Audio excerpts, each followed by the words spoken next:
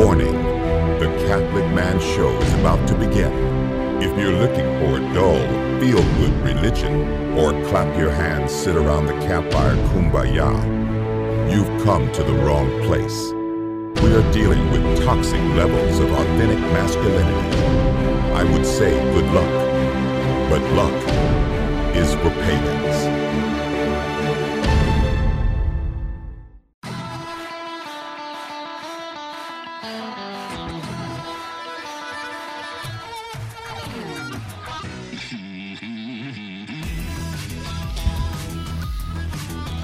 Welcome to the Catholic Man Show. This is Christian Stipa sitting here with David Niles on my right, as well as Adam Minningham on my right, Juan on the buttons, and Jeem is not in here today. Jeem! We are discussing, infused virtue versus acquired virtue. Correct. And before I step off the mic, I just want to give out a shout out to my family, the Stipa family.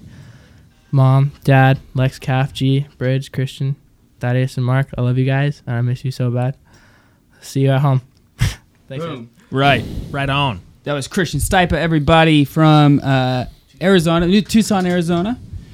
Speaking of Arizona, we're going there. We're going there this weekend. We are going to Mesa, bro. Mesa.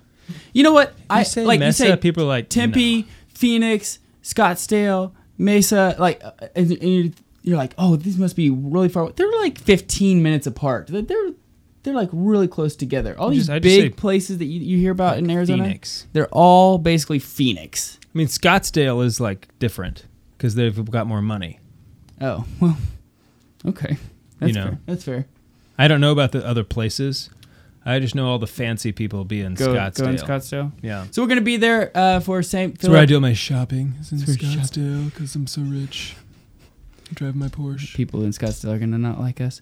Hey, so we're going there. You know how you know they're rich? They have grass in Scottsdale. And that's tough to do in Arizona. It's still so ugly there. Is it still ugly? Oh, yeah. Christian says it's still ugly. I take his word for it. Rich people often are ugly. No, that's not true. They're Not true at all. They're usually beautiful. Beautiful people, yeah. So we're going there for the St. Philip Neri. People think I'm rich. Can I finish this? That's what the thing is. I am like trying my best to tell why we're going there. But look, we're going for a Catholic comedy conference, and I'm being funny. Just interrupting me? Yeah. Okay.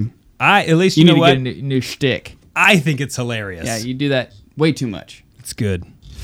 I just, you think something's funny and it'll get old, and it just doesn't. Some things just don't. It just doesn't get old. It doesn't get old. Not for me. So we're looking forward to that. We're going to go there this weekend. And to be correct, it's the Philip Neri Men's Conference. No, not men's conference. Well, it's not a men's conference. You're right. But it is. It's not like specifically a comedy conference, but it's a comedy conference. We're going a comedy festival. Right? So Father Leo Padalinghug will be there as well. If he's funny, I've never met him. You got to meet him. Yes. Last year? No, like 3 years ago. No, it was... Oh, well, actually, now that it is 2022, it was 2 years ago. But you got to meet him in 2020. Okay. Which, up until a few days ago, was last year. Mm-hmm. And I didn't. But I know that he can sing, he can cook, he can break dance. So if he's also funny, that will be impressive. And he's a black belt. And he's a black belt. I forgot he's a black belt. Yeah. I'm a black belt too. Whatever, Juan. Yeah, we don't believe Whatever, him. dude. Hey, but speaking of what Juan did ask us the other day, he goes, hey, what's the oldest whiskey we've ever had on the show?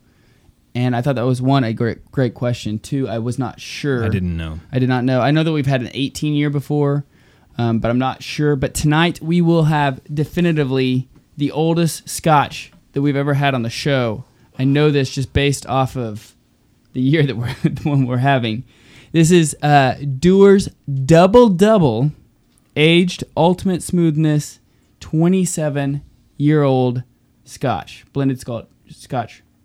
So it's double aged. Double aged, yes. Triple stamp, I was double stamp. Gonna ask you, are we triple stamping and double stamp here? Yeah, so it's a unique 4-stage aging process. So what they do, they have grain alcohol, they have malt alcohol, they're aging those in oak casks. Separately. Stage 2, they blend those aged grains and those aged malts into another oak cask.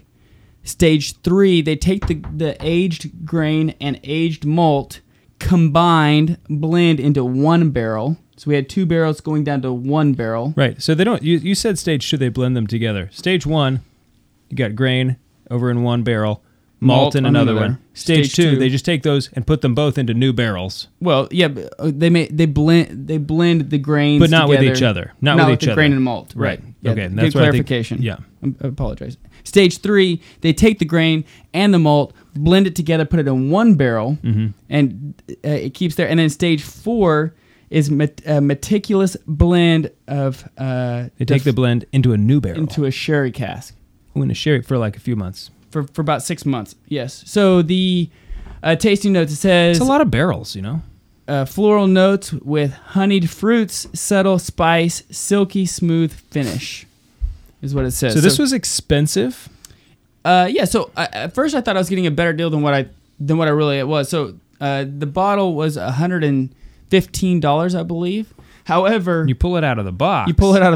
It's a half bottle. It's a little bottle. It's a little bottle. It's a half bottle. So it's really if the whole bottle, $230 equivalent. Correct. But it's a 27-year. I mean, really, that's still not bad for a 27-year-old whiskey. Time. It's 10 years older than Christian. Yeah.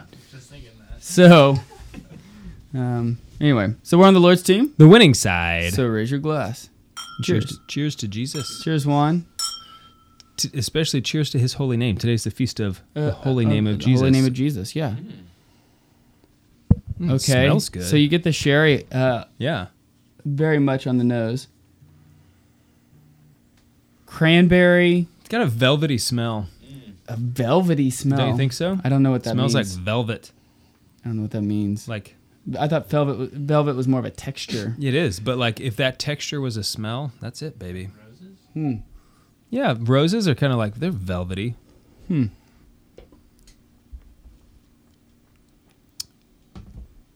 What think you? That's very interesting. The palate's very smooth. The ending is a little aggressive bite to the end. It's not as smooth. The ending is not near as smooth as what I thought it was going to be, being a 27-year. The very end of the finish has a very sweet taste to it. At the very end, after you think the party's over, it comes back with a little sweetness. That is, it does come across strong. Yeah. And it's not, I mean, it's 46%, so it's not like crazy high. It's very good. I don't know. It's tough because you have such high expectations being a 27-year Personally, Scotch. I really like it because this is just the kind of Scotch that I like. You know, I like more aggressive. Yeah, but it's not peaty or smoky at all. No, but like, it's not boring. You know what I mean? Like, it's putting up a fight, and I like it. The sweetness, the sherry at the end, you can really taste the sweetness at the end. Yeah, you get like a lot of the citrus or like kind of orangey, you know, that you get with a sherry. I like it. Hey, how was your Christmas?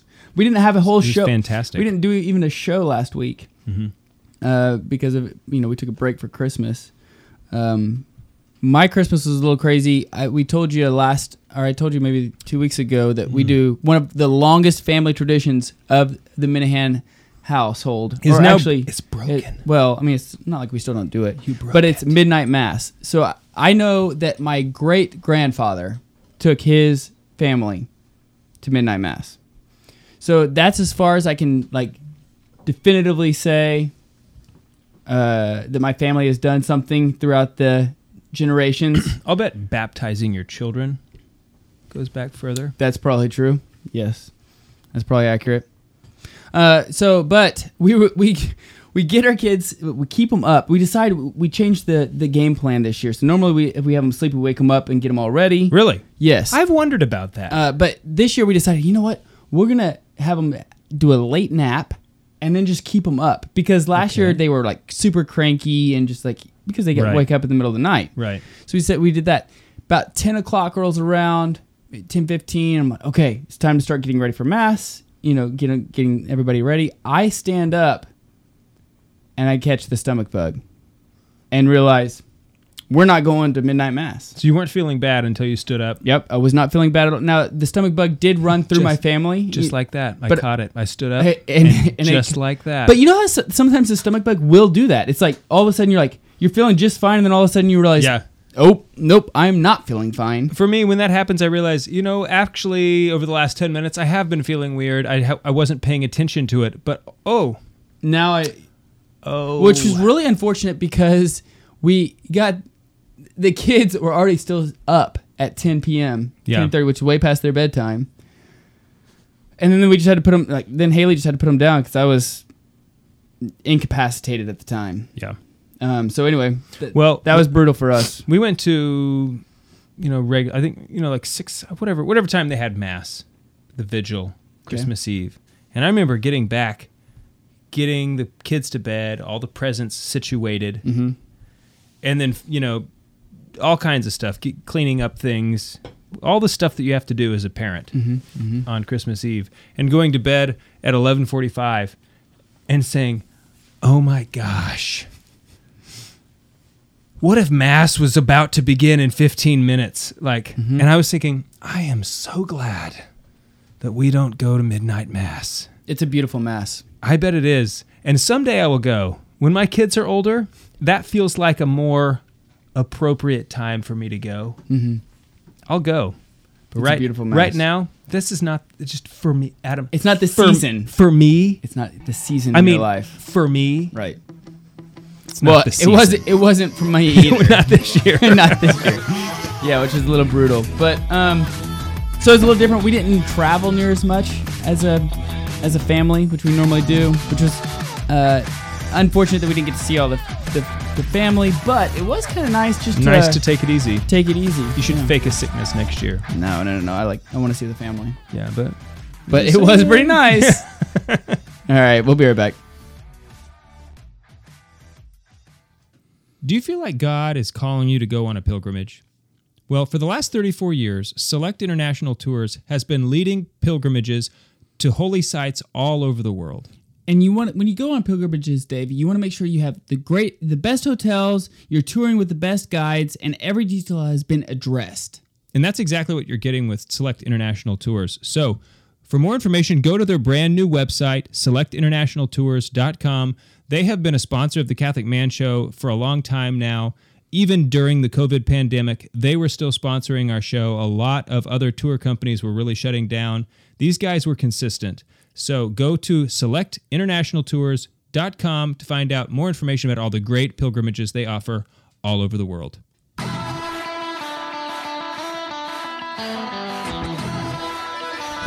Welcome back to the Catholic Man Show.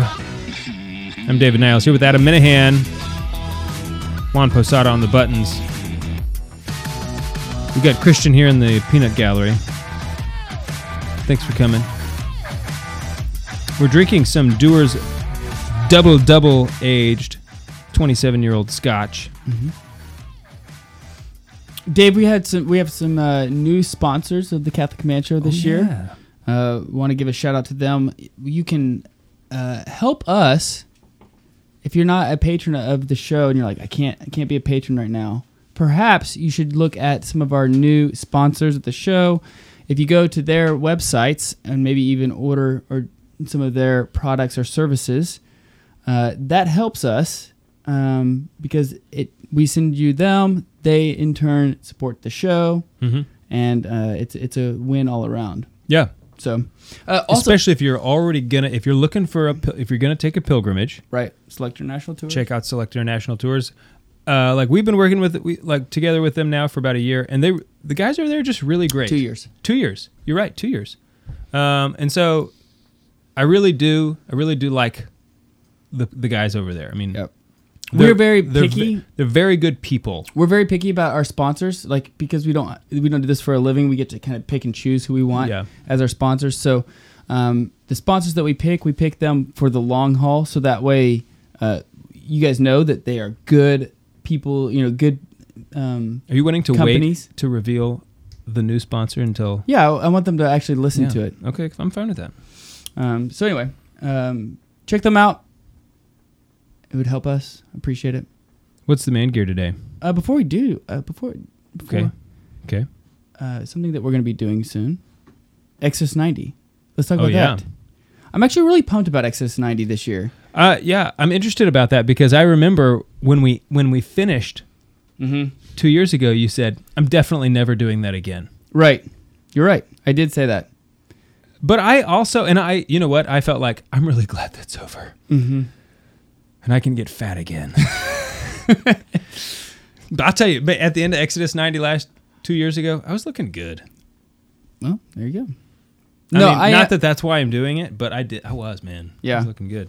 I am excited about it, though. I think that it is something, if you're listening, you haven't done Exodus 90 before, and you're looking to kind of supercharge your spiritual life, jumpstart it, if you're looking for an opportunity to grow in friendship with other Catholic men, I highly recommend checking out Exodus 90. Yeah. I'm really excited about it. So there's a lot of things that people always moan about with Exodus 90, like the showers. The cold showers. That's what everybody talks about. The alcohol, the cold showers, the sweets.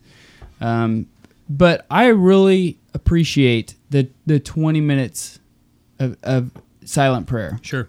Oh, yeah. I really appreciate that. And then I also appreciate I have to regulate my social media because my job entails social media as well. I've noticed that I have actually spent more time on social media instead of less. And so it'll be nice for me to... I mean, you still have to do your job, you know. Right, but it'll be nice for me to take that into more consideration throughout the day. Right. Like, am I on it because I am just Need to be? Am I scrolling? Right, or is like, just because I get a notification doesn't mean I have to check it. Yeah. So I'm looking Totally. forward to breaking that habit. Yeah. Oh, nice. Christian has a light phone. light phone. I actually listened to your podcast, and my dad and I decided to get it. Nice.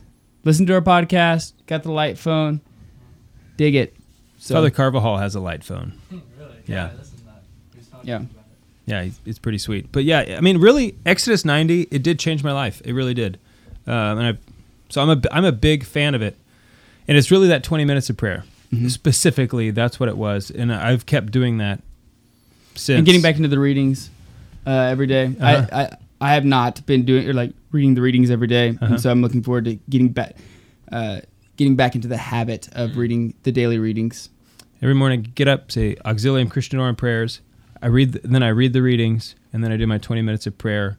You know, like having the readings before the 20 minutes Helps gives you. you, yeah, like it gives you something to chew on. Gives you like. Mm-hmm. Sometimes I'll just take one, like if there's one thing that just jumps out at me. It's not exactly Lectio Divina. I'm not sitting there. Lectio Divina. Is that what I said? Lectio Divina. That's what I meant to say. maybe Whatever you it did. was I said. Yeah. It's not exactly that. I'm not just sitting there with the verse over it, you know, like for me, it's just kind of like a starting point for my prayer. Not always. Mm-hmm. Sometimes it's really good. Having that 20 minutes. Is really important. Yeah. I realized for years I was saying a lot of prayers, but I wasn't really praying. Right. You know, I didn't have the relationship. Mm-hmm. My relationship with God was almost transactional.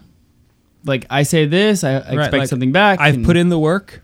Right. You know, I said my prayers good, you know, and it just Was wasn't. that good Pelagianist that you were?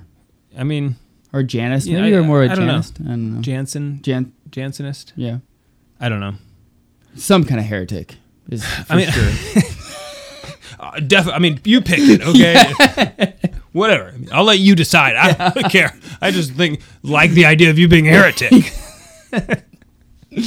But no, I am excited about that. Juan's going to do it with us. Scott Bassett, our buddy Scott, Sam Guzman, the Catholic gentleman, Maybe Father Porter. I'm Maybe pressuring him. maybe Derek Lissy. Okay. So it's a good group of men that we'll have. So anyway, okay, so the man gear today, we're going to jump into it. And this is something that I'm pulling from the topic this evening. That the man gear is a speculative quarterly review academic journal that I am a subscriber of that I've really enjoyed. It's called The Thomist. You get 4 a year. It's not very expensive, but Father Thomas Joseph White is one of the main... he's the editor, I believe. Anyway, and so it's always really, really good. Yeah, so Thomas Joseph White... there's a bunch of them on here, but all Dominicans, 1, 2, 3, 4, 5, 6, 7 Dominicans. on here. Really, really good academic journal. They give all different types of context of different things that are happening around the world. Like, so for this edition, they talk about the background of Aquinas on self-defense. So it takes deep dives into that. Prime Matter Revisited. So this does not sound very readable. I mean, like, No, so what it is, so it sounds like pretty heavy. It is heavy topics. Most of the time, it is over my head. It is an intellectual push for me. But remember when we were talking to Carlo Broussard and on the 5 ways and things like that, and I asked him, like, hey, so what are you reading? I remember him recommending this to you. So he recommended this to me, and he said, I don't really read books any longer. Books are for chumps. Yeah, he said, I read essays and articles because they're very specific, and they go really deep into a specific topic, and there are, between 40, 60 pages, and then you're done. And so I can read a lot and over many different topics. And that probably helps him as an apologist as well, right? So you And a philosopher. Because you can go over a lot of different topics and go deep into them. Yeah. And so I decided, okay, I'll do that. So I got 2 different subscriptions. I got the Thomist, and then we've also, I think, done Nova et Verita, which is the Emmaus Road publication. Scott Hahn is one of the editors of that. But anyway, so I really like the Thomist. I really look forward to it. I actually probably, one of the things I really like is at the end they give reviews of different books, different essays. So they will critique different modern books or modern essays that are happening. So one of the book reviews that happened was the Gary Gould-Lagrange book, the Thomistic Common Sense, and that's what led me to doing the book club that we do. Did they rip it apart? No, of course not. It's Gary Gould-Lagrange. And so it was really good. So anyway, I highly recommend it. We're going to be pulling and we're going to talk about an article that was in the Thomist. It's called "The Perfection and Growth of Christ's Virtues" by Dr. Michael A. Wall. He went AWOL on this article. I was trying to do it without laughing, and then I heard one laugh. But he really did a great job talking about what acquired virtue is, what infused virtue is, how you grow in both of them. Did Christ grow in these virtues? How could he have grown in these virtues? How could he not have grown in these virtues? And really goes through it. And it really is nice that he talks about it because it really brings home like the importance of the incarnation, the importance of the human nature of Jesus, which is very appropriate for today's time period. I'm interested what he says about that because I have some guesses. It's like, well, I would guess that this is the answer, but I don't know. I mean, well, hopefully I can do it somewhat justice. Like I said, it is an intellectual challenge for me to read through it, but I had to go through and talk to David Dean at the end of the day today to make sure that I understood, because he uses some words he just exclusively in Latin, and so it's like I just want to make sure that I know what this means, which I turns out I did, shockingly. Wunderbar. Yeah, very nice. And so. Anyway, that's what the main gear is today. So I highly recommend it. The Thomist. It's a quarterly review. Did you just Borat? Yeah. You went from Latin Borat. to Borat. To Borat. Very nice. I like you people. So anyway, that's what I was trying to look to see if they had. Oh, it's out of Washington D.C. I don't. That makes me leery. Leery. But that's where the Dominican House of Studies is. I know. So that probably helps. With all those preachers they got over there, you'd think that the whole city'd be better off. Well, think about how bad it would be without them. Yeah. Yeah, exactly. So go just Google the Thomist. You can. It's not very expensive. I can't remember exactly how much it is. Maybe it's like $60 a year or something like that. It's not very expensive. Very well worth if you're looking to take deeper dives into Thomistic philosophy, theology. Highly recommend the Thomist. It's a quarterly review. Lovely. Okay, so when we get back, we're going to talk about the perfection and growth of Christ's virtues. We're going to talk about acquired virtues, infused virtues, and all things virtue. We'll be right back. Hey guys, recently we met Mark Lozano at the Allentown Catholic Men's Conference, and he came up to us and said, hey, I used to invest money for the NBA, the National Basketball Association. Don't know if you've heard of this or not, but it's the National Basketball Association. Have you heard of this, Dave? That rings a bell. That does ring a bell, yeah. I'm not saying that he actually invested money for LeBron James. I'm just saying that he was associated with the National Basketball Association. Right. And so what Mark is doing now is he started Christ-Centered Capital, C3. And the whole project behind it is doing the due diligence for you so that you know more about the companies you're investing in. And he has a focus on, shocker, Catholic moral values in your investments. So if it's ever bothered you that maybe you're investing in companies that don't align with the values that we uphold as Catholics, this is a great way for you to get more information without having to do all the research. You don't have to spend hours and hours trying to find the things that maybe companies don't want you to know about their business practices, or are they a good investment at all?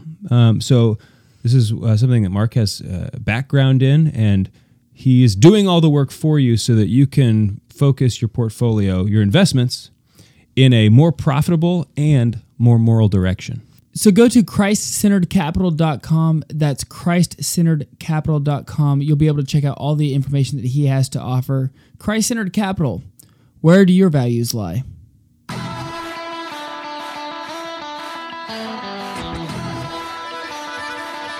Welcome back to the Catholic Man Show. If you're listening via radio, make sure you go check out thecatholicmanshow.com. We will definitely be going overboard on this topic, so if you want to catch the full episode, you can check it out on podcast, YouTube, or thecatholicmanshow.com. If you go on YouTube, you'll catch in between segments all the shenanigans that go on at that point. But we want to thank all of our radio supporters. Catholic radio is very important to Dave and I, as you guys have probably known, and so we appreciate that. So tonight we're going to talk about virtue. We're going to talk about typically we try our best to talk about virtue on every show. Mm-hmm. Tonight we're really talking about ways to get virtue. It seems like virtue. How do you get it? How do you get it? Yeah. How do you do it? How do you live it? Right. So we're going to talk about acquired versus infused virtues first. So acquired virtues, Dave. Acquired virtues. Acquired are those that you work to form a habit in. Right. So a long time ago, we did an episode on natural versus supernatural virtues. Do you remember this? I do. I was there. You were there when that happened. Yeah. Juan, were you there when that happened? You were there. Mucho. Okay, I couldn't remember if you were there yet. Mucho. Okay, that's me. Good. I want you to know that's me. I know you rubbed it. Yeah. I have average of the made 5 a people. contribution to the Spanish language. Yeah. Mucho. De nada mucho me gusto. That's another one I made. You're welcome. So acquired virtue is that we cultivate on our own efforts, right? So these are the ones that you can continually grow throughout your life. Aquinas uses one of the examples of how you can grow in the virtue of fortitude, like in being able to train yourself to go into combat, right? So you can train yourself to grow in fortitude, in courage, and to take, even at one point, in self-defense, to take one's life. And you can grow in those virtues and train yourself for those virtues. And you can see that, the military does that all the time, right? They go through trainings simulations where there's guns going off around you and chaos around you. Yeah, and self-mastery. Are you still going to focus on the mission, right? I would just like to point out this is the first time you didn't use candy analogy. First time I did not use. Well, hold on. Yeah, give him some time. Yeah, give me some time. We're still a long time away. Yeah, we still got plenty of time for a candy analogy. So Aquinas talks about this being able to grow in these virtues naturally, right? And prepare yourself, train yourself for this. Justice is another one, right? So you have judges who continually train themselves to make just judgments, right? Fair judgments, right? And you can continue growing in these virtues. Infused virtues are given by God alone. They are the ones that you are infused through the sacrament of baptism, the theological virtues of faith, hope, and love.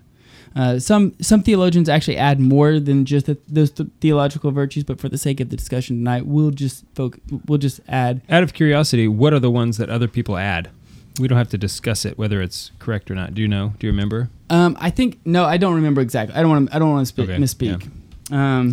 So what this is saying is that the virtues, the theological virtues of faith, hope, and love, you cannot acquire. Well, you it depends can't, on what you mean by like, that, I guess, because you could acquire them practice through baptism. But like given to. It seems like charity. It's what we, it's really we'd say charity. It seems like that's charity. You can practice charity and like correct. So you're given. But are you growing in it because as you practice it, God is infusing it more into you, or are you growing in it because you're like reinforcing the habit? You know Okay, so that's a good question. So that's twofold. Let's table that. Okay, we'll come back. We'll come back to that. So infused virtues you can actually grow over time as well. So God gives you these graces, and they can be. You can continue growing in these graces through God over time. So some of the stages of growth that you can grow in these. In these virtues is there's three of them that Aquinas breaks down. These are my own like 1, 2, 3s, but he didn't use this terminology. But it's basically like at the beginner level when you're avoiding sin and preserving the gift of charity. So when you stop mortally sinning, when you stop breaking that bond the relationship that you have with God on a continuous basis, that would be the beginner stage, which you just kind of take that in for a second. The beginning stage of the spiritual life is when you stop sinning. Right. So the second one is like mortally, yes. Yeah. The second one is what you can maybe call proficient, like a proficient stage where you're strengthened in charity by steadily advancing in greater works. So as you continue to, it's like God will give you a little bit, and then if you do well with what He gives you, He may give you more. So as you continue growing in these virtues, you have the greater capacity to do more. Almost like magnanimity. We've talked about that before on the show as well. Like the virtue of magnanimity. Yeah. Like you can't just like jump into magnanimity, right? Right. You could maybe do a magnanimous act, but it wouldn't be the virtue of magnanimity. It's the beginning. Of virtue, but right. Right. So it's kind of like one truth does not give you the virtue of honesty. Right. And then the third stage that Aquinas talks about is like the perfect stage. It's like when you perfect these virtues and you exercise in charity, all your charity is directed in union and enjoyment in God. This is like when you play Street Fighter and you beat the other person with 100% health at the end. Remember? And then the announcer voice goes, "Perfect." That's exactly what it's like. Exactly. Spot on. You're welcome, bro. Yeah. So when you strengthen these habits, so both the acquired virtues and the infused virtues, as you strengthen these, specifically the acquired virtues, as you strengthen these habits, you can relate to this, right, Dave? When you started like turning your life over to Christ and you started trying to live the virtuous life, you had to make mentally these decisions, right? You had to order yourself towards the good, and you had to make these decisions. No, I'm not going to do X. I'm going to do the right thing. And a lot of times you had to it took a lot of mental energy to make sure you weren't going to do X. Right. Right? It took you a lot of effort to say, no, I'm not going to do that. I'm not going to do that. And you maybe even entertain the idea of still doing it, even though you weren't going to do it. Yet, kind of like being tempted. You're not going to do it, but I like just kind of like even just the thought of doing it. Right. Right. So, but once you grow in these acquired virtues, you stop really thinking about it, and you just start doing. You're ordered to the right, to the good, and so you stop thinking about it. And when you live these virtuous lives, you become. You have these habits that are the promptness. They give you pleasure, and they're ease. They're easy. You get pleasure from the virtue. Right. Yeah, that's a good distinction. Right. Right. Yeah. But so because you used to get pleasure from the sin. Yeah. Right. But promptness is one and that's you reach the point where the sin becomes unthinkable. Right. Well, and that's what the promptness is, right? So it's like promptness, like you don't even entertain the idea of sin. It is promptness. I know what is good. I do the good immediately without entertaining anything else. Right. And by you're repulsed by the idea of it. right, and by doing the good, it gives you the pleasure. It gives you pleasure of your intellect and will is pleased with doing what is right. And it's not the same pleasure. It's not like, No. I can get, the pleasure you get from the sin, you could get that from the virtue. It's not. It's not as, I don't know. It's not as sensible. No, but it's more satisfying. Right, it is. It is far more satisfying. But the sensible ones fleet very quickly. But it's maybe fleeting. sensible. I meant like sensual. Like you can't sense it as much. Yeah. When I Right. said sensible, so like sensual. Yeah. Pleasure from sin, you feel. Mm-hmm. Whether it's even if it's fleeting. intellectually, you feel it. But yeah, it lasts but a moment. But the pleasure you get from virtue is sustained. Mm-hmm. And then it becomes easier, right? So like those sins that you growing in the virtue in the spiritual life, the sins that you used to combat, that you used to struggle with, become easier, right? Because you have formed the habit of doing the good. Now, obviously, I don't want anybody to think that we're talking about that you can have your own salvation or that you can work for your own salvation. Well, that's not what we're saying. It's good to, you can only do this through the grace of God, right? So Sure. But those are the kind of the stages of the spiritual growth, and like how once you become virtuous, those are the three things that Aquinas says that happen when you exercise those virtues. Okay. So acquired virtues are both generated and increased by doing it by repetition in human acts, right? Like we discussed. The increase in infused virtues is due to God's action, which is just as the initial infusion is God's gift. So he continues to give you the grace to grow in charity. Does this make sense? Yeah. Yeah. Okay, good. I just want to make sure. But he probably is going to do that still based on your own response. Mm-hmm. Mm-hmm. So, I mean, these two things are more similar than I think they sounded at first, the acquired and infused, right? It seems like at first, there's no cooperation here, like faith is just a gift from God. Either God chooses to give it to you in a lot or a little, it's his choice. Nothing you can do about it. Like, that's just the way what he gave you. But that's not true. God wants you to, he certainly desires for you to increase in these virtues. And so by cooperating with his will, with his grace, you increase your own capacity to receive them. And, God does as he wills, but it's reasonable that he would infuse you with more of those graces as your capacity to receive them increases. Yeah, and I would say like this goes back to kind of like the natural versus supernatural graces, right? So like the supernatural graces of the cardinal virtues, prudence, justice, fortitude, temperance. Yeah. As you continue growing in that, which could be a natural virtue as well, like you can have natural aspects of that virtue, but the supernatural for the love of God, as you continue to develop and become virtuous in these virtues, God will open up the capacity for you to. Right. To live but those more virtuous theological virtues, you don't acquire those naturally. Correct. Right. Supernaturally. Only. Infused. Through the sacrament of baptism. We'll be right back.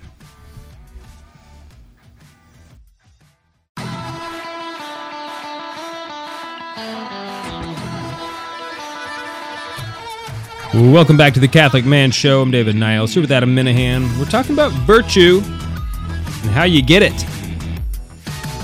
You got to work. Virtue's hard, let's be honest. Acquiring virtue is hard. One day, I hope to have one. Before I die, I hope to have a virtue. Well, Aquinas, it says that, Just kidding, I have like a punch already. The desire to have a saintly life is a good start. Is a start, yeah. So we just got done talking about infused virtues, acquired virtues, the natural, supernatural aspects of those. So I kind of summed it up there at the very end of the last segment. Let me sum it up again. I want to make sure I understand this. Let me sum up. Because in both of these cases, I think that in one way or another, you have to work to grow in these virtues. You have to cooperate with God's grace. Whether it's cooperation, so the natural virtues are going to be more of a cause and effect, at least on a natural virtue level. Mm-hmm. I practice telling the truth, Therefore, I become honest. Now, obviously, if you're telling the truth, you're still cooperating. God gives us the ability to do all things good, right? We can do nothing good without his grace. So Correct. He's the final cause of all good things. Correct. So if we're doing something good, it's not because we did it, but because we cooperated with his grace. But the same, I think, in that respect is true of these infused virtues, that we cooperated with them. However, it's the growth in those virtues is not like a cause and effect, like it is telling the truth, like makes you become honest. Having faith, you know, there's practicing faith is not exactly the way we grow in, you know, like by pursuing the interior life. I think when we grow our interior life, we kind of receive an infusion of more virtue in that way. Well, I would agree. So it's kind of like a nuance in, is this like a human practice or is this a supernatural reality? Yeah, I think the acquired virtues are human practice. Am I summing that up good? Yeah, I think so. I think that. Am I summing it good? Yeah. I like to do other stuff good too. You have like a lot of good things. But I think that yes. So the infused virtues are infused graces, almost like it's a supernatural reality. Mm-hmm. Yes, but it's not like, oh yeah, sorry, you know, God just infused me with more faith than you. It's like no. I have pursued him. I have responded to his call in one way or another, and that's why I think God could do that, though. He could. Yeah. You're right, but that's not probably the fitting way that God would choose in most cases. Correct, but it's not a logical contradiction to operate to bestow the grace economy as he deigns, the economy scale, as he deigns to do. Right. So now that we have that kind of laid out, we're going to talk about Aquinas' like idea of what Christ's perfection in virtue is, and I think this is very interesting, especially in this time of year with it being the incarnation and Christ coming down and having, you know, Christ having a full human nature. We've talked about it before, like Dave. You said like little tiny baby. The whole WWJD, like you don't know, like I don't know. What would Jesus do? He's a divine person. But going through this, kind of rebuke the wind. It did kind of give me a little bit better. Last time I did that, I looked stupid. Everybody laughed at me. But it did give me a better insight into this idea. So Aquinas talks about this. So that, you know, Christ is the exemplary man of all men, right? He's totally exemplary. He has all virtues, correct? Now he qualifies it. Does he? Okay, so he qualifies this. Seems like he wouldn't have the ones that you don't have when you're in heaven.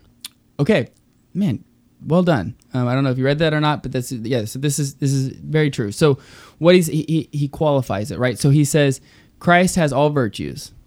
Now he does not have his human nature does not have faith or hope. Because faith is related to things not seen, and hope is for the supernatural end that has not yet come as an come to omniscient being. Right. So he would say he knows all, and so there's no room for faith. There's no room for faith or hope because he knows what the end is going to be. Right. However, Aquinas talks about how those are imperfect, so to speak. There's an imperfect aspect of those virtues in which, because we are at a human level and we're not at our final end, we're not up in heaven yet, and so there's some what he calls imperfections of these virtues.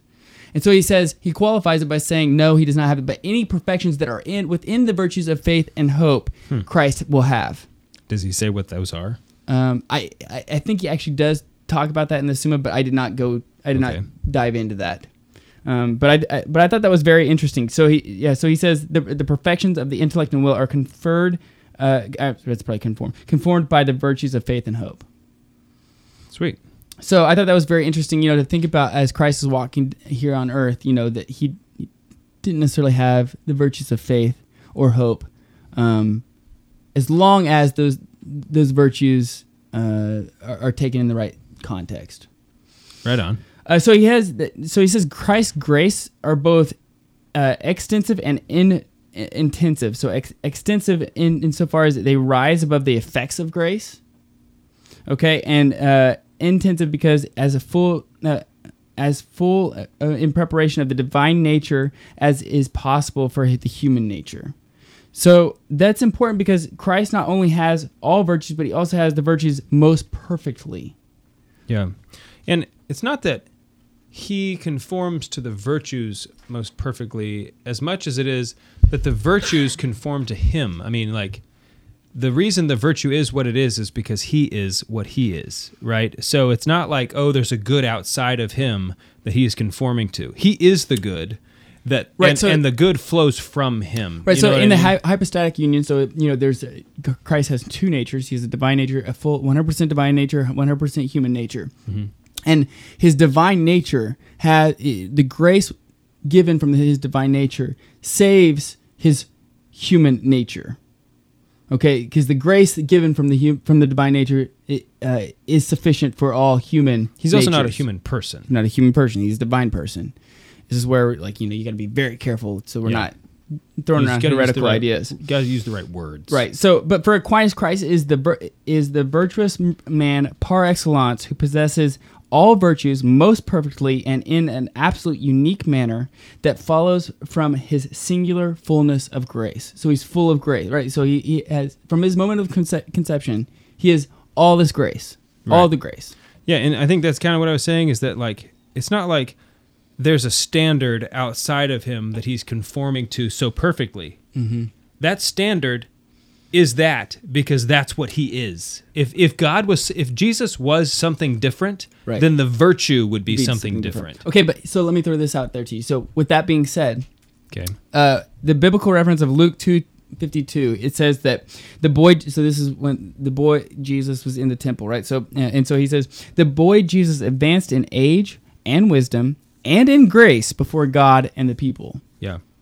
So what do you think that means? I have a couple different guesses. This is the thing that I was thinking about guessing at. So one thing is that in his perfect humility, that he reduced himself willingly to conform to human standards. So one of that would be like intentionally depriving himself of certain knowledge, even though he would possess knowledge. Like he would still allow himself to learn things. It's not that he didn't know them, but like learning how to walk. He knew how to walk, but in order to humble himself most perfectly, he made himself learn it like any other man. Okay, so in that way, his human nature, his when he was on earth, he still had to grow in things. So as obviously a baby doesn't have the capacity for courage that an adult man does. And so in that way, as he grew, he allowed himself to grow in his capacity for those virtues in a natural way, just like anybody. That's my first guess. I would also say possible, I'm just really totally guessing. But, when we say grew in grace, often that can, in English anyway, we might use that as an expression of him growing in, like, into manhood, that there's sort of like a gracefulness when you get out of that awkward teenage stage. Like people, you might sometimes use that phrase as you are like kind of coming into your adulthood, right? Where you're kind of growing in gracefulness. So that, I don't know. Those are two guesses. My first answer though is really what I think it is. Yeah, that's actually exactly right. So Aquinas proposes two options, right? So he gives two options here. He gives one that says that Christ has the habit of grace and wisdom that might be increased such that one becomes a participant in them more intensely, right? So are you on the other page now? Yeah. So more intensely. So like as he's growing in this virtue, he's able to do that more intensely. Like so as you love, you start loving. Like, for instance, for us, as we love adoration more and more and more. We have the capacity to love it more. But Aquinas firmly rejects this idea. He does not agree with this because Christ is fullness of grace from conception. So he does not agree with that. But he says in accordance, one might grow in grace according to its effects, inasmuch as one does greater and wiser works. Aquinas does attribute this kind of growth to Christ, since according to his progress in age, he did more perfect works. So just kind of like you're saying, at a human level, when he was there in the temple and he was 12 years old, he was saying things that were very intelligent. They were like, wow, what is Christ saying here? Like, Yeah. but it wasn't to the point of him saying that can't be. There's no way that the 12-year-old could say this. Like maybe if he was 8 or something like that, that could be the case. But Christ perfects every stage of life and gives us the example to live in every stage of life through how he lived his life, to give us the standards to live by. If you're listening to the radio right now, we are out of time. We want to thank all of our listeners via radio. Go to thecatholicmanshow.com or check us out on the podcast or YouTube. We'll continue this conversation just a little bit more. I want to talk about Aquinas' sermon that he gives on Jesus' adolescence. We're on the Lord's team. The winning side. So raise your glass. Cheers to Jesus.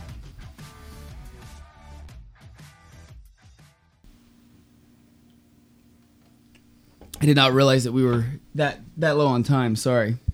I got carried away with the topic Oh, and I didn't pay attention. I'm sorry. that's okay. No worries. No problem. Yeah. So anyway. So He gives a sermon, huh? yeah. So he gives a sermon, and it's Jesus had pimples. You think he did? I bet he did. yeah. It's a natural thing. I would imagine. It's just weird. Is Weird to think about God having zits. it? Yeah. But who knows if seeds were a cause of fallenness? A fall. Like Mary didn't have pain, Jesus didn't have seeds. Dude, I mean, I think That's that's a- that is- I don't know. I think it's a valid point. It's a natural thing that like it's like I'll bet in the garden they wouldn't know. have had him. Do you think that they could have broken bones or pulled muscles? I don't know. I think so. I think it's I possible. think that's in accordance with nature. It's not like there's there's a lot of theologians that talk about this. You know, like it's not like there was no death in Eden. Like animals still acted in accordance with their nature. right.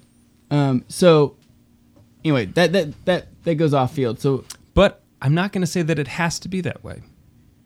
I don't know. I don't know enough about it. That's not a topic that I've researched. Does man's enough. authority over the garden give him all like such authority that if I'm falling out of a tree, he could command the gravity to catch him? Like to what extent did his authority? Yeah, I don't know. I don't know that like, answer. that sounds a little ridiculous, but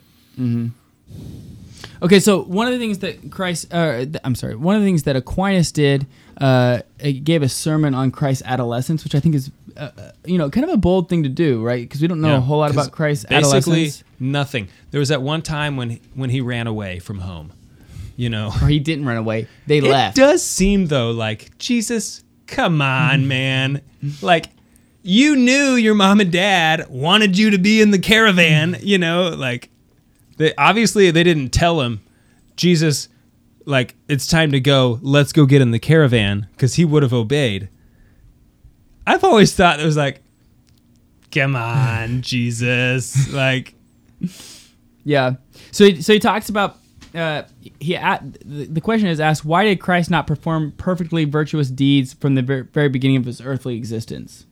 I think he did in accord in as much as That is fitting his to nature to was his fitting nature. for his nature, Right. Yeah. And that's exactly what he says. I mean, he talks about it is Because it's virtuous for a baby to cry when the baby's hungry. That's a virtuous act, because it's in as much as the baby can act, that's like the highest action in accordance with its good and with the truth. So like that's a virtuous thing for the baby to do.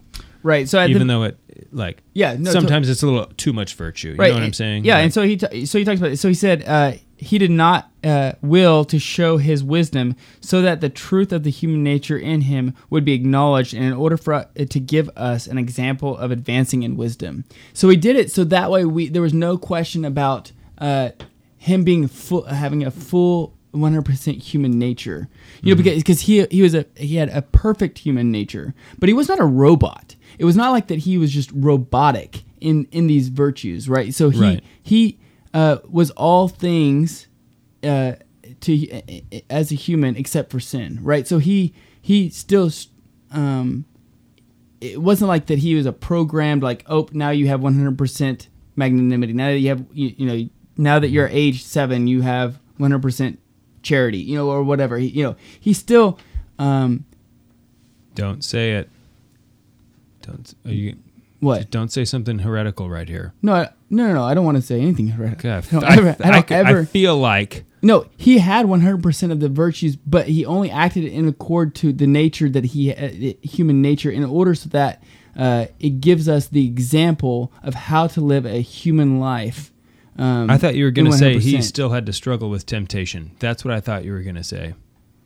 I thought that's where you're about to go with it, and I was like, bro, don't do that. Well, we know that he was tempted.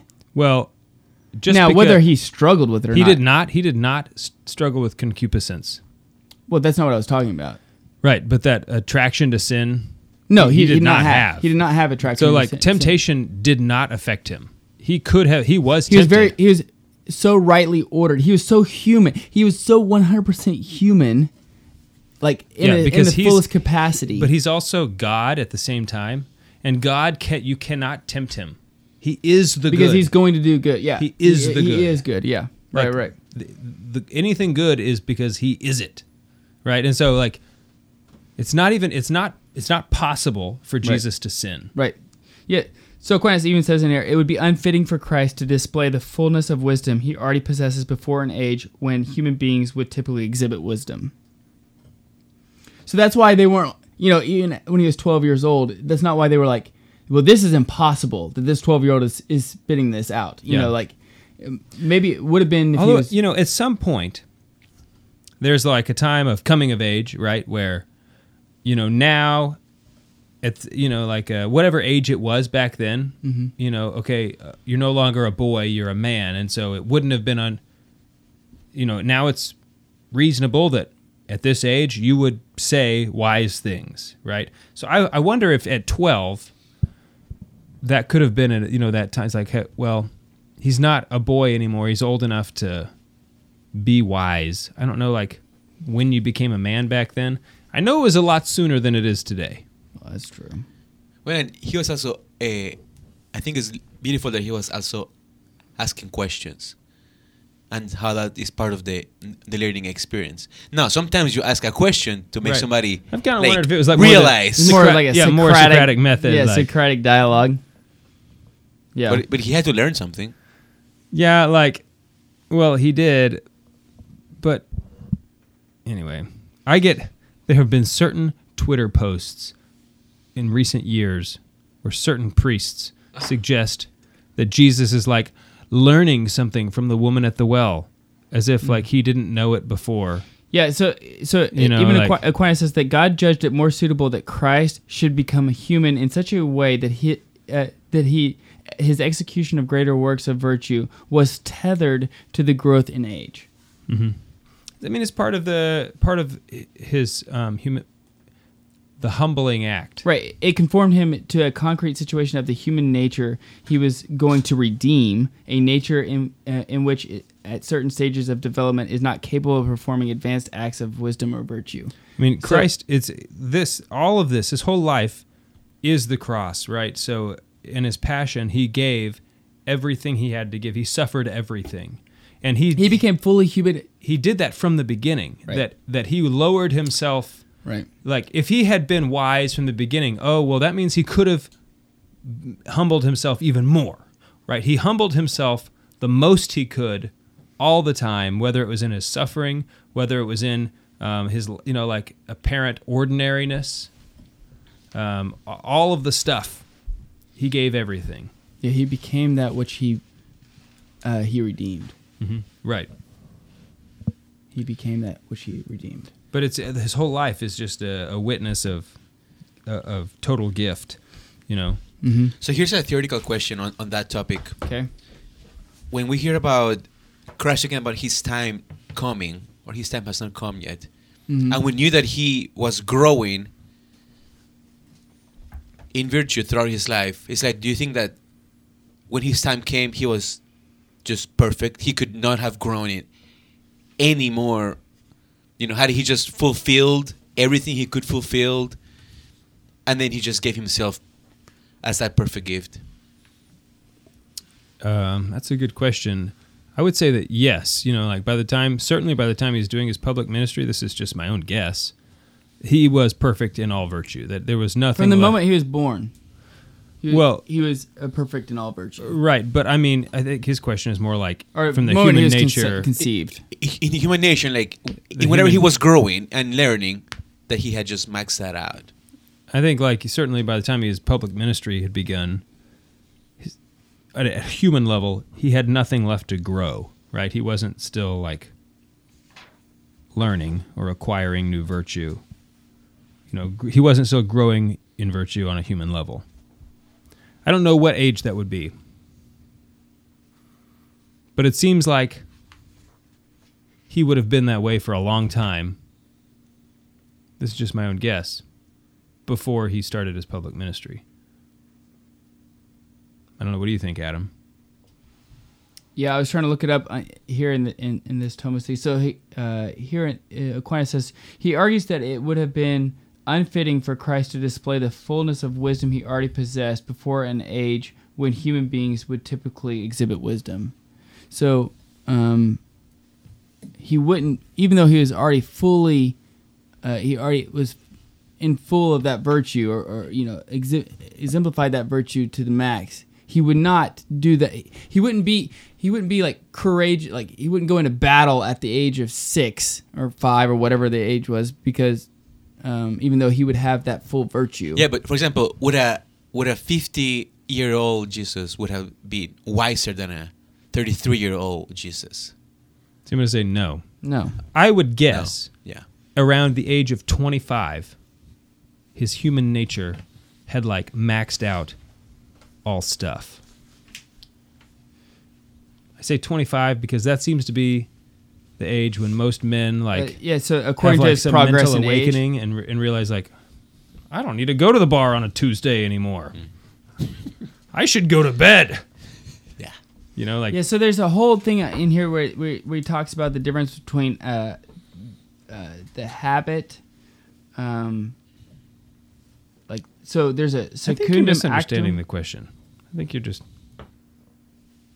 He said, did you hear what he said? Like, what if Jesus had gone on living at 50? Would he have been wiser than he was at 33? Right, and so like there's this whole thing on habit versus act, and so it actually talks about in here that no, the answer is no.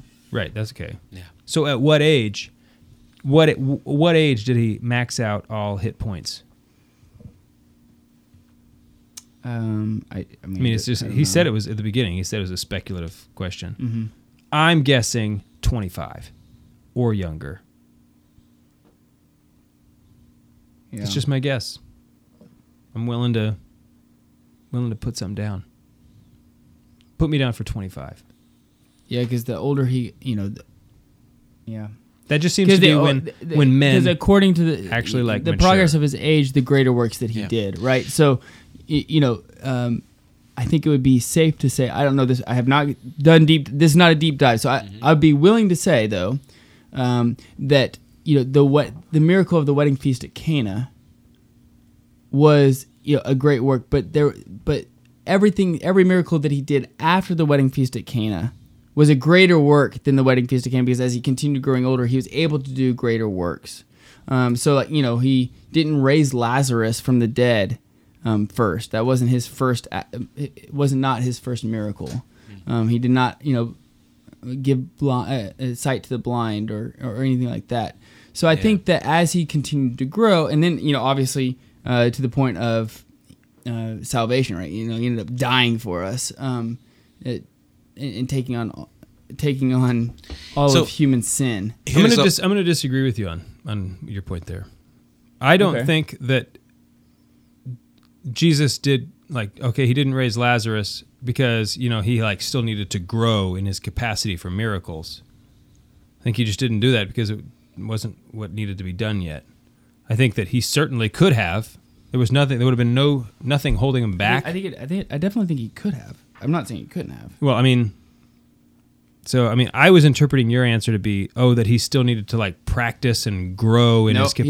He does not have to grow. He does not have to grow. And no, this is the difference between the act and the habit. Like the habit of growing. No.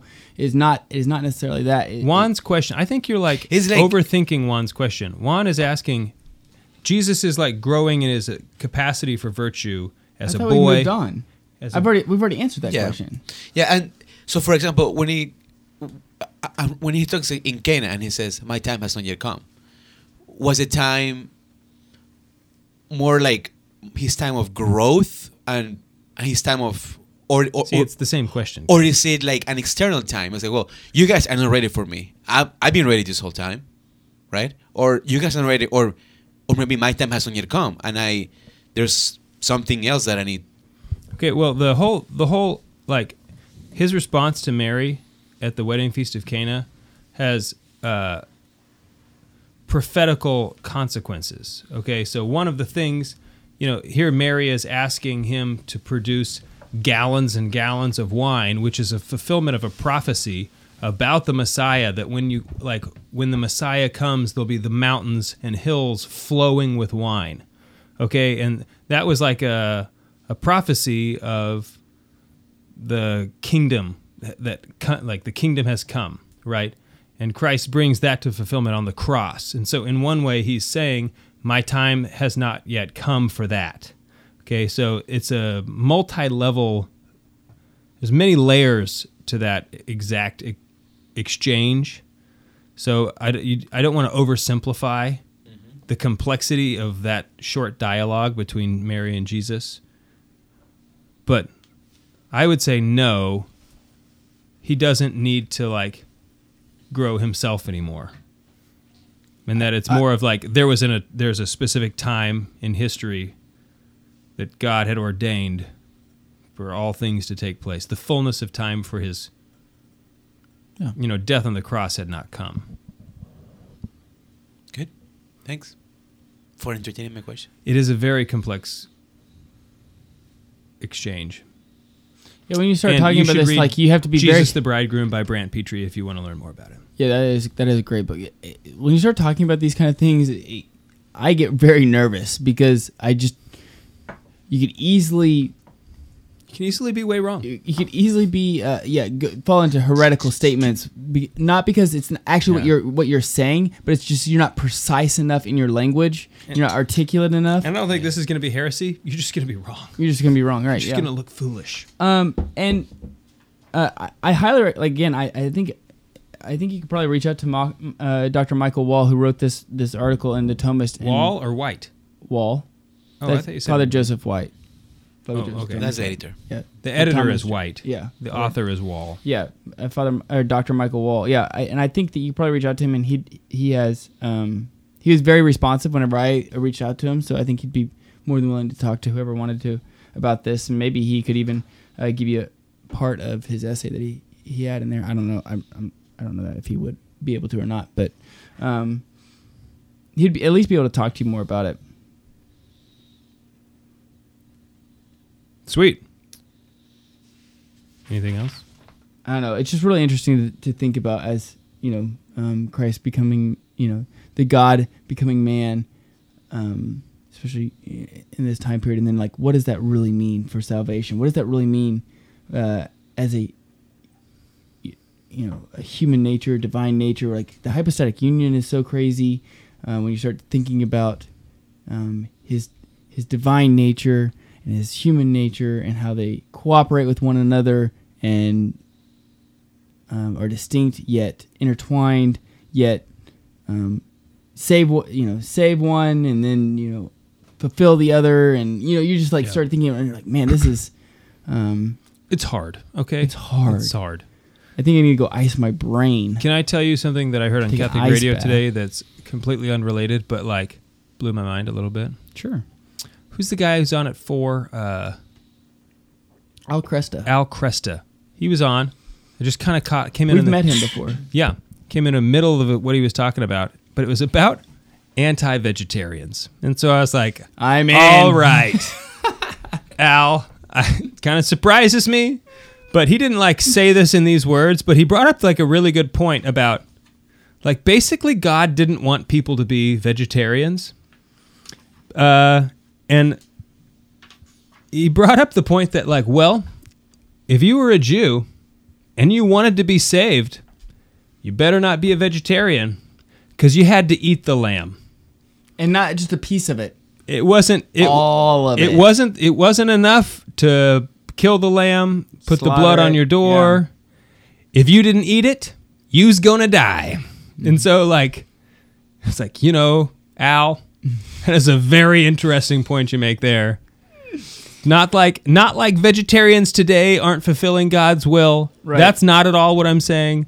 But there was a time, at least, where if you wanted to be one of God's people, you cannot be a vegetarian. At least not strictly so. You can say like, "Hey, I try not to eat meat, except when God makes me." Cool.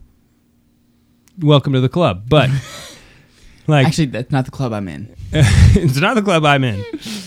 But I thought that was kind of like, wow. That's very interesting. Yeah. Never really thought about it that way. That is very, yeah. Not anything to do with our topic today. That is pretty cool, though. But I thought it was like funny, at least. Anyway. We done? Shut her down? Yeah, I don't have anything else. I was just going to say really quick on the topic of Jesus and the maturity, and if he used to be the model of what a human is supposed to grow in wisdom and maturity and responsibility, it brings more light in this cultural shift of pushing responsibility, 10 years up the ladder while you do everything else. And how is, if we are to models, like let's give younger people more responsibility. We talk about our grandfathers and great-grandfathers, at age 17, they were captains of a warship. Right. And the decisions they had to make, and how I'm sure they were, at a certain point, aligning in virtue and the maturity to make those decisions, just like Jesus was aligning in virtue and maturity to do what he was fulfilling. Yes, I agree. Totally. Stop being soft.